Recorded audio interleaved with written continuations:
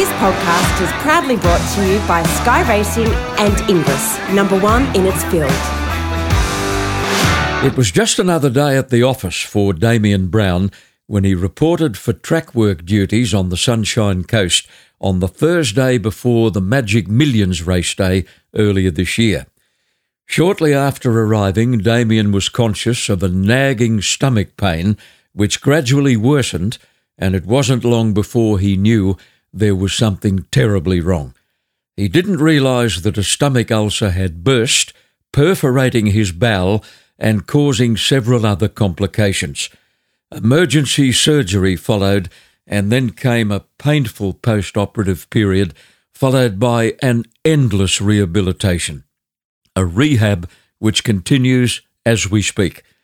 Damian Browne is a Kiwi whose career had really taken off over the last decade, and he now has a CV of 1,700 wins, 16 Group 1s, and the respect of trainers all over Australia. His health has improved markedly of late, and he's now in a position to talk to us on the podcast, and it's great to welcome him. Damian, thanks for your time. My pleasure, John. Thanks for having me. Well, they tell me you looked $1 million when you turned up at Doomben on Saturday to be given a rousing farewell by the Brisbane Racing Club and by your fellow jockeys who formed a guard of honour in the mounting enclosure. Pretty touching moment. It certainly was, John, and one that I wasn't expecting, but I had to sort of keep the emotions in check as much as I could, but it was certainly a heartfelt send-off for me and something I'll treasure for the rest of my life. The Guard of Honour procedure is really only a recent innovation. They did the same thing for Darren Gauci in Melbourne when he retired last year, and for Jim Cassidy during the Melbourne Cup Carnival 3 years ago when he had his last ride. Yeah, it's like I say, it's something that I really didn't expect, and as a young rider, all you want to do is to get the respect of your peers, and that was certainly showed yesterday, and looking at those guys' faces, I could tell it was heartfelt, and it was something that I'll cherish, as I say. At a special function upstairs later in the day, the TAB presented you with a magnificent memento of the day. It certainly was. They presented me with a photo of myself with the Kiwi colours on, and I've always been a proud Kiwi, so to see the silver fern there on my chest, and something that will hang on my wall for years to come that I'll look back on fondly. Let's trace the origin of that stomach ulcer that caused all of this trouble. We've got to go back to 2006, really, Damian, which was an awful year for you. You had 2 race falls in a short time. The first was on the Gold Coast. What happened there? Yes, unfortunately, a horse just moved out in front of me. I clipped its heel, and my horse stumbled, and I went over its head and landed very awkwardly, shattering my ankle. And as I was lying on the track and seeing the bottom of my foot looking back at me, I knew I was in a bit of trouble. And I was lucky to get a great surgeon that was able to piece me back together like a jigsaw puzzle. You'd been back 1 week, one lousy week, when a horse ran to the outside fence with you at a Sunshine Coast meeting and smashed the other leg. What was the damage this time? You re-broke the leg again, the tibia and fibula, which required a rod to be put down there to stabilise it. And it certainly wasn't something I wanted after a long rehabilitation to get back, but I knew what I had to go through to get back again, so it was just a matter of putting one foot in front of the other and getting on with it. Now, this is the point in your life when you started to use anti-inflammatories. They controlled the pain and they controlled the swelling, and they became a part of your life, sadly. That's right, John, and as everybody that's taken anti-inflammatories knows, you need to take them with food, but obviously as a jockey, there's many days where you're really not eating a lot, so I was taking it a lot of times on an empty stomach, which over a long period obviously created an ulcer, which I had no idea of that had happened. But like you say, 2 days before the Magic Millions, it became apparent I had an ulcer that had erupted. And Damian, to rub salt into the wounds, On Magic Millions Day, you would have been on Boom Sarah, which won the 3-year-old version.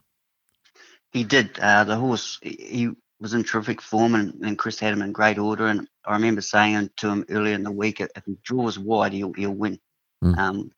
And when the barrier draws come out and he drew 18, I think, I remember ringing Chris and he said, well, you got your wish. He wasn't very happy, but I said, he'll win now, mate. And duly, he was able to get the job done. So I was wrapped for Chris and the connections. Yeah. But obviously it was a little bit painstaking for myself. Now, why did you say he was a better chance from a wide gate? Well, he could be a touch slow out of the barrier, and it would take him 50 or 60 metres to really muster speed. And I thought if he drew in and they crossed him and I'd end up 3 or 4 back on the fence, it'd make it a lot more difficult. I thought he was a better horse if he was able to dictate, which from a wide barrier, and it's a nice run from the 1400 at the Gold Coast, so I would have been able to take my time and come across and dictate from there. And thankfully, Timmy Clark, who got the opportunity to ride him, did exactly that, and the rest is history. Yep.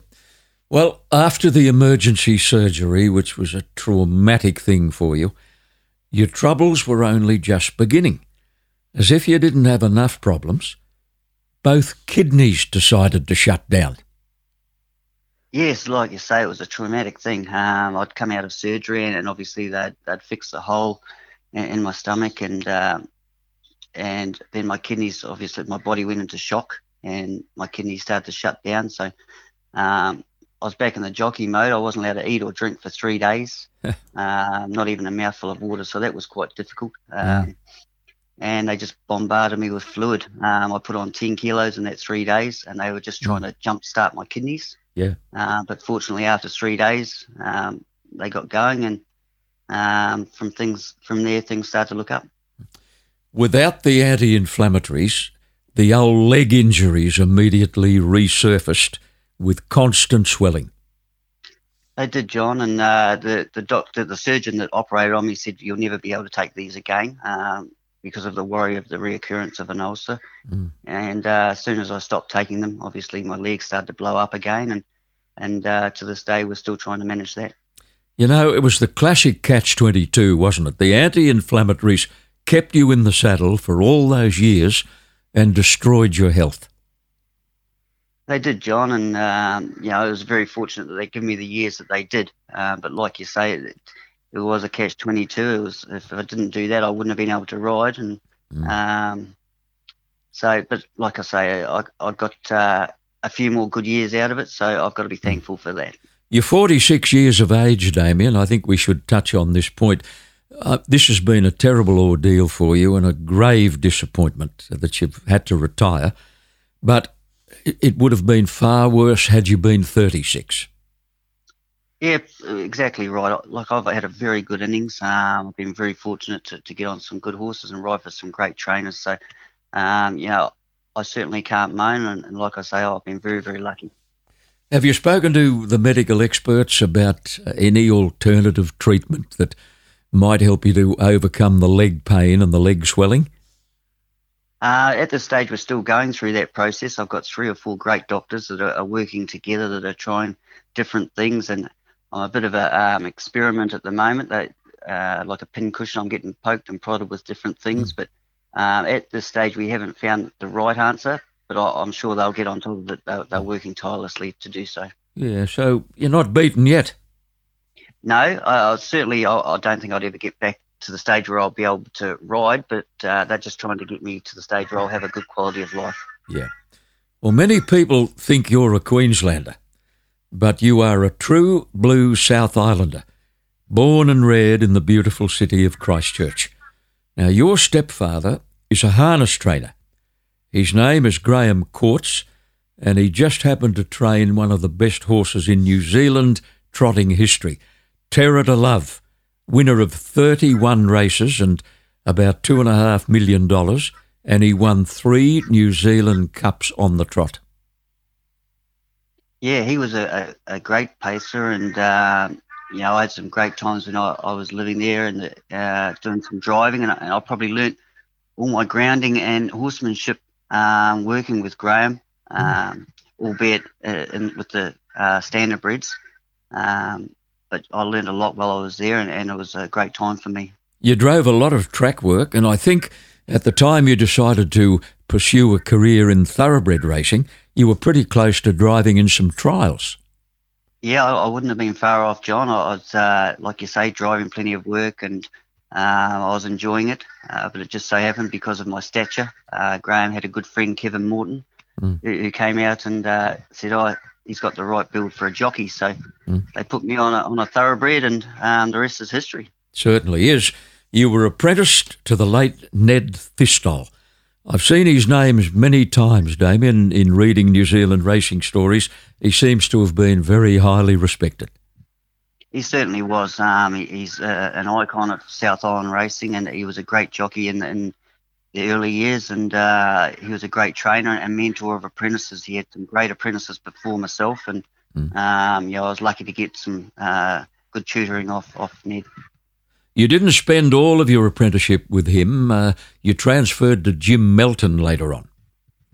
Yes, Jim was an up-and-coming trainer at that time, and Ned was he was getting into his twilight years and starting to cull down his team, and only probably had 10 or 12 there. So it was probably the right decision for then, as a up-and-coming apprentice, to move to a bigger stable. And as I say, Jim was an up-and-coming trainer. So I was able to shift my intentions to him, and we had a lot of success. You know, no kid can do more as an apprentice jockey than outride his claim. You did that. Yes, John, I was very fortunate that both Ned and Jim gave me a lot of support, and their owners pretty much put me on all stable runners, which was a great support for me. And as I say, we were having a lot of success, so it enabled me to outride my claim and win a couple of apprentice premierships. Well, that's another thing people don't realise. You were twice champion junior jockey on the South Island. Yes, and like I say, it was probably duly to the horses that Jim had at that time, and the races we were able to win. It was certainly catapulted me up in the riding ranks, and a great help to me. In 1995, you made a very bold move. You just turned up at trackwork at Caulfield, introduced yourself to a few trainers. You said, "Can I jump on one or two for you each morning?" And it started from there. Be a pretty lonely experience, though, wouldn't it? Knowing nobody.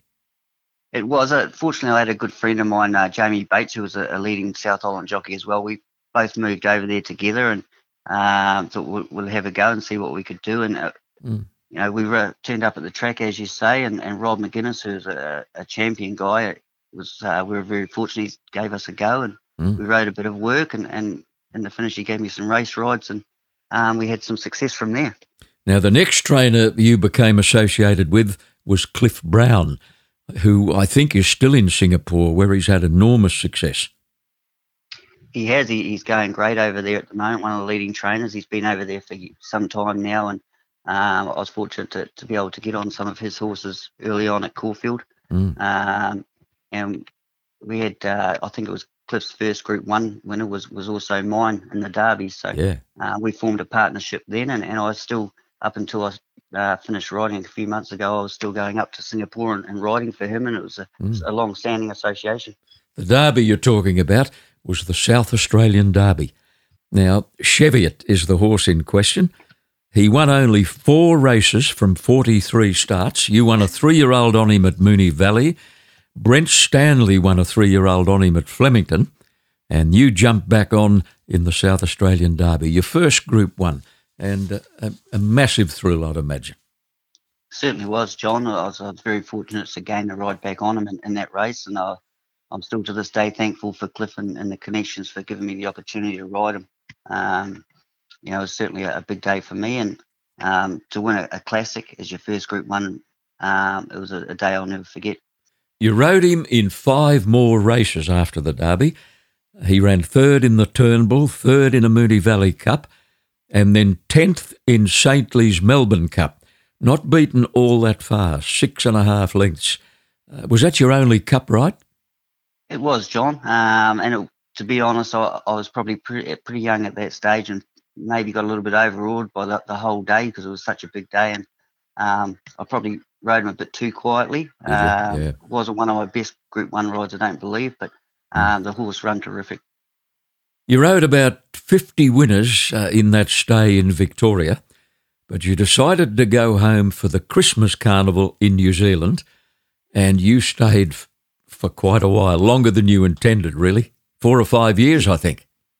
Yes, it was only supposed to be 4 or 5 weeks, which it ended up, as you say, into 4 or 5 years. But as people that know me, I'm quite a homely person, and once I got back there, and as I say, I was still pretty young for Melbourne racing, and once I got back to Christchurch, I fell in love with it again, and ended up staying there for some time. You got a surprise phone call one day from a fellow Kiwi called Gary Carville, who was managing John Hazler's Glenlogan Park stud in Queensland. And at that time, they were looking at adding a training arm to the operation, and they needed a jockey.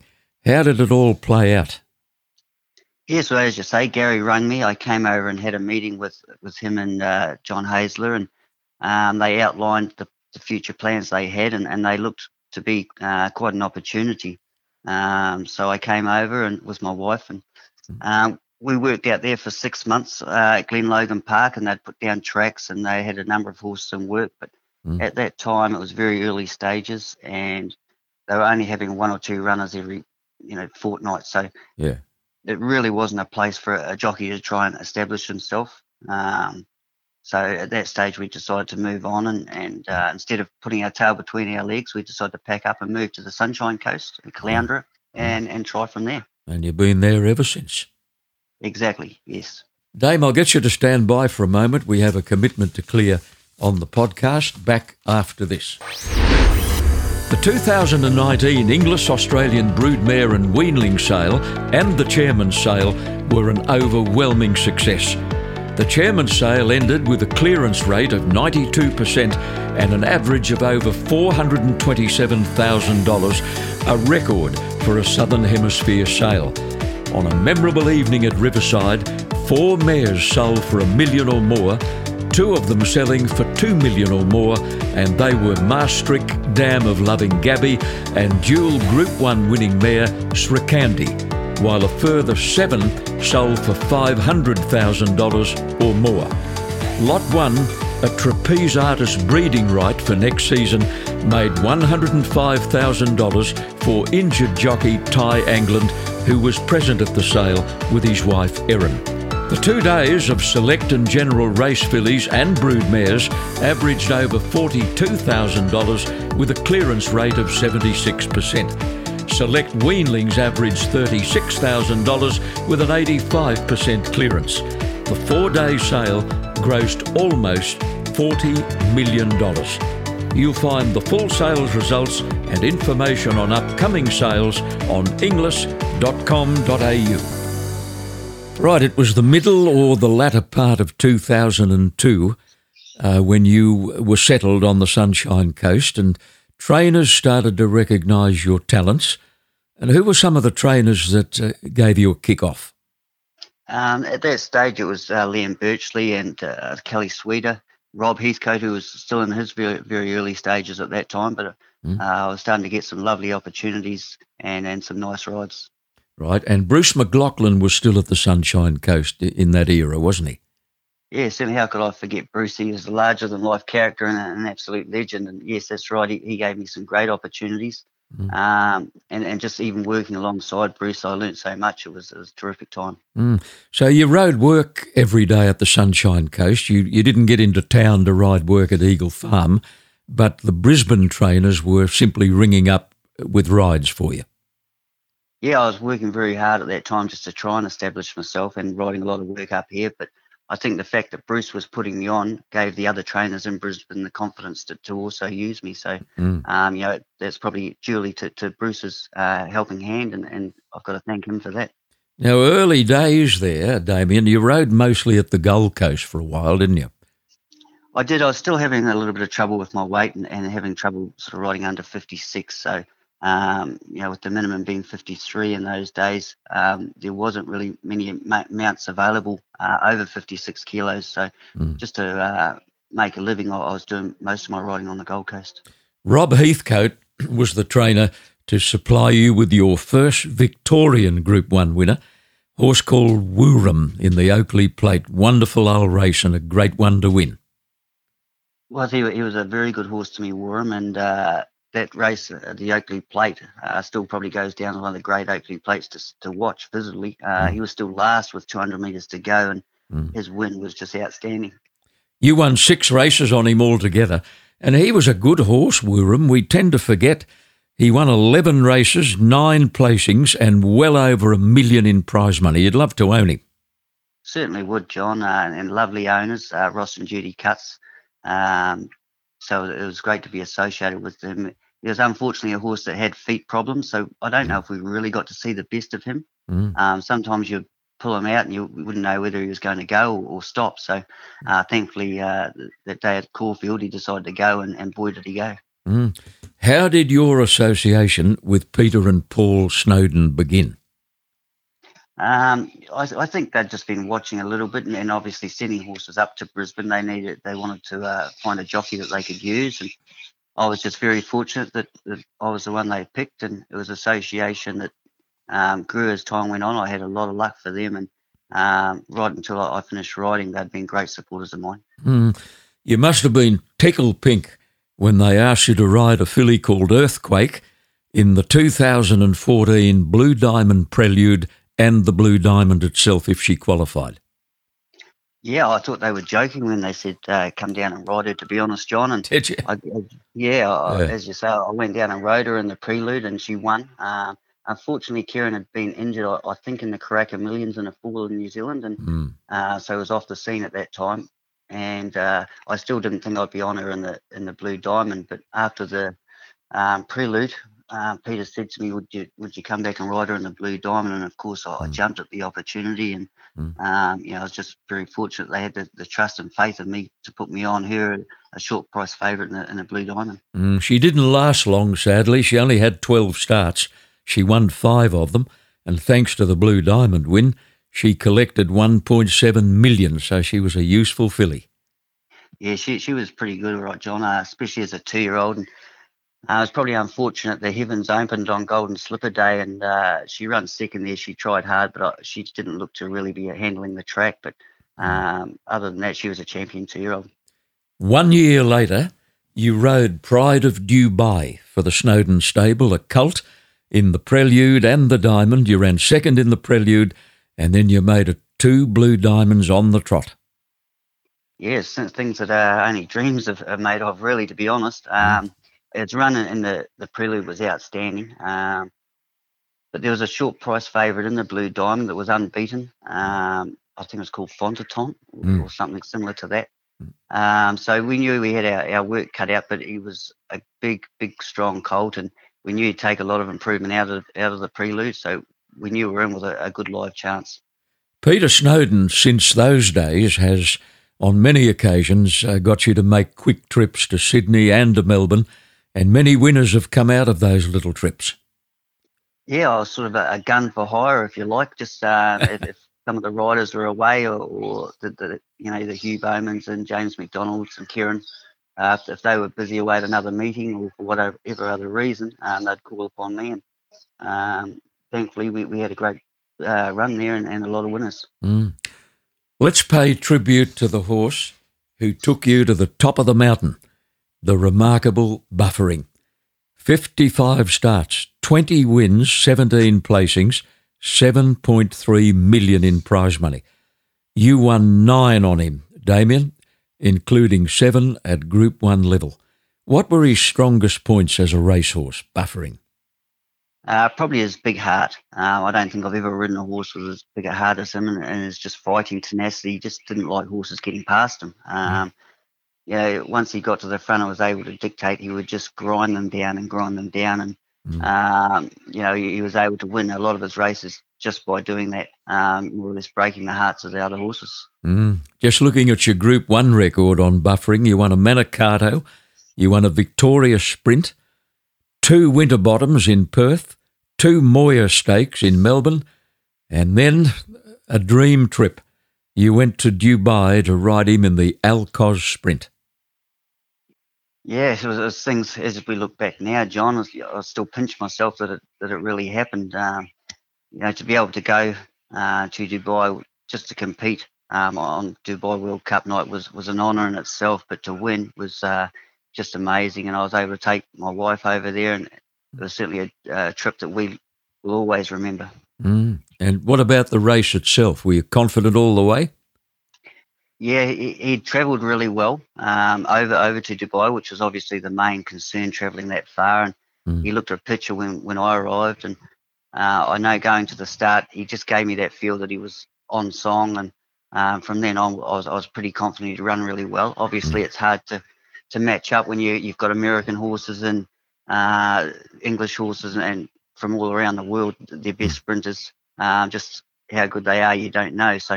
But I knew he'd run well and acquit himself well, and he certainly did that. He jumped and put himself there and travelled sweetly throughout. And as soon as I put the pressure, asked him to go and put the pressure on them, he gave me a good kick, and from then it was always going to be very difficult, as I say, for them to get past him. You won a BTC Cup on Albert the Fat, and Quintessential was a good filly for you.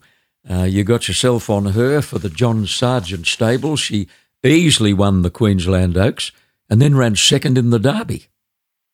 Yeah, she was only small, John, tiny little filly, and I rode her in the Roses the lead up to the Oaks, and she drew wide, and I had to go back, but she ran on really well. And I remember saying to John Sargent, if she draws well in the Oaks, she'll nearly win.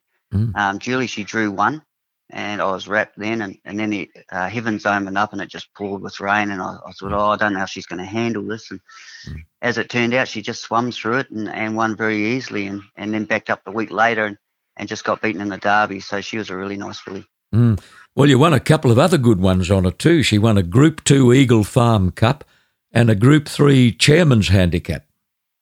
Yeah, she was a good filly for me at that time, and as I say, there wasn't much of her, but she was a all heart and really gave you everything she had.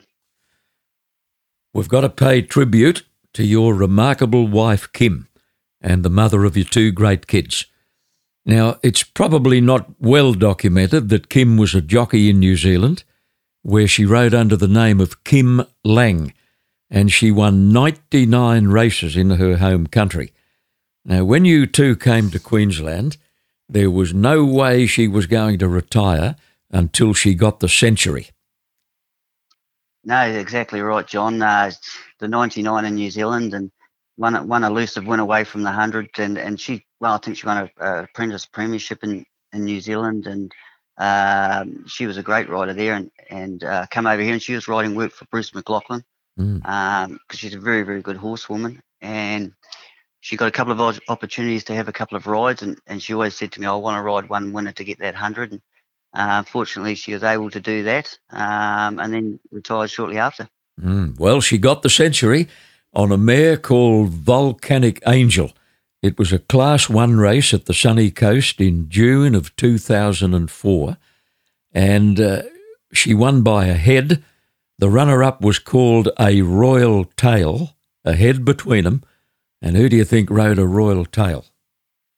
Yeah, I think it's about the only time in my career that I was happy to be beaten, John, to be honest. Goodness me. I was certainly pleased for her anyway. Were you going to win at any stage, or did she hold you safely? Oh, I think she outrode me, John. She's listening, eh? Yeah. Yeah. Now it's Mother's Day, so I've got to do the right thing for her. Oh, it is too. Well, yeah. Kim would be far too busy these days to be dabbling with horses because of those two kids. And just lately, she's been acting as nurse too for husband Damian. Tell me about the kids. What are the ages? Jacoby's 12 and Libby's 10. They're a bundle of joy and plenty of cheek, obviously, at that age. And it certainly keeps me feeling young. And we just have a great time together. It's certainly one of the highlights of my life. Yeah, and there's no racing obsession with those kids? Not really, John. They both love horses. They both love animals in general, to be honest. But I don't think they're quite into the racing side of things, which I'm not completely upset about. But I think Jake's probably got too many brains to be a jockey, and and Libby, she's got other things on her mind at the stage. So, yeah, no, I'm very proud of both of them. If fate decrees that you won't return to the saddle, how do you see the future? Does training have the slightest appeal? Probably not, John. I see a few grumpy trainers there in the morning. I don't really want to end up as a grumpy old bloke, so I don't think I'll go down the training route, but I'll certainly stay within the industry in some way. And, it's given me so much over a long period of time, and I'd like to be able to give back something if I'm able to. So I'll be certainly staying within the industry in some capacity.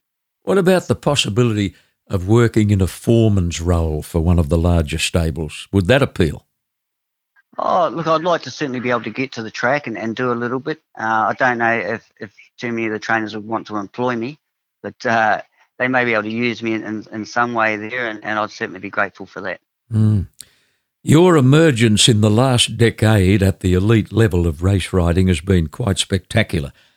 You just sort of came out of nowhere, got right up into the elite level of racing and held your own with the best jockeys in Australia every time you went around. You've got absolutely nothing to prove, Damian Browne. Congratulations on all you've achieved, and may good health accompany you in whatever you do in the future. Thanks very much, John. I really appreciate it, and thanks for having me on. It's been great. Thanks, Damian Browne, and this podcast was produced by Supernova Sound. The 2019 English-Australian Broodmare and Weanling Sale and the Chairman's Sale were an overwhelming success. The Chairman's Sale ended with a clearance rate of 92% and an average of over $427,000, a record for a Southern Hemisphere sale. On a memorable evening at Riverside, 4 mares sold for $1 million or more, 2 of them selling for $2 million or more, and they were Maastricht Dam of Loving Gabby and dual Group 1 winning mare Srikandi, while a further 7 sold for $500,000 or more. Lot 1, a trapeze artist breeding right for next season, made $105,000 for injured jockey Ty Angland, who was present at the sale with his wife Erin. The 2 days of select and general race fillies and broodmares averaged over $42,000 with a clearance rate of 76%. Select weanlings averaged $36,000 with an 85% clearance. The 4-day sale grossed almost $40 million. You'll find the full sales results and information on upcoming sales on inglis.com.au.